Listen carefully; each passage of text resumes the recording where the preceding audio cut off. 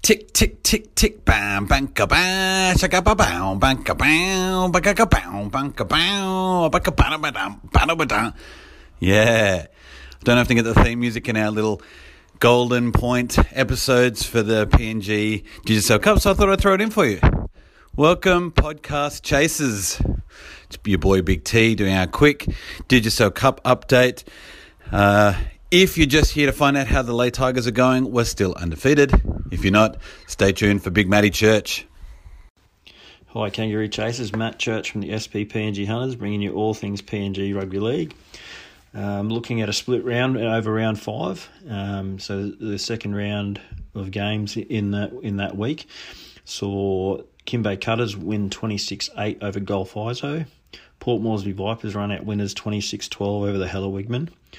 The Goroka Lahanis 34 beat Central Dubries 32, and Rabor Gurias 22 defeated Enga 12. Now, we all know that Biggest T is a huge Tigers fan, and his Lay Tigers didn't play this weekend due to the split round. So I'm reliably informed after having a chat with Carbs that he's a Port Moresby Vipers man. So we'll have a look at the Vipers game and also the Lahanis and Dubries game. So just with the Vipers, they took on the Wigmen, who were previously undefeated heading into round 5. With the Vipers running out strong winners there, 26-12.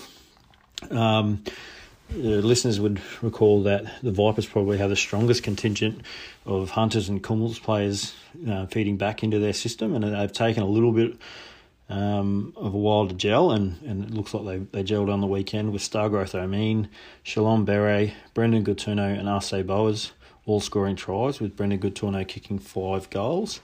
Arce usually would kick, but he was returning from a hamstring injury, and I'm assuming he erred on the side of caution there. For the Wigmen, Jutta Rimbu, Gilmo Paul scored tries, with Jutta Rimbu kicking 1 goal and Solomon Pukari kicking the other. Now, I just wanted to have a look at the Lahanis game. They hadn't won a game heading into round 5, and they won one on the weekend, and it was a seesawing battle. The lead changed 7 times during that game. For the Lahanis, TJ Mel got a double, Tasi Kawaj, Manu Soli, Christopher Urakusi and Absalon Lingus all scoring tries, with Lingus kicking 1 goal and Charlie Booker kicking 4. For the Dubries, Junior Vic, Sebastine Gordy, Gyro Kapana, Junior Gibson and Rex Cowper all scoring tries, with another junior, Junior Bello kicking 4 goals there. So the Lahanis managed to open their account for 2020 in a seesawing battle there. So just looking at the ladder from round 5, the Tigers remain undefeated on 10 points, with the Rabor Gurias, Mendy Muruks and Hella Wigman all on 8 points.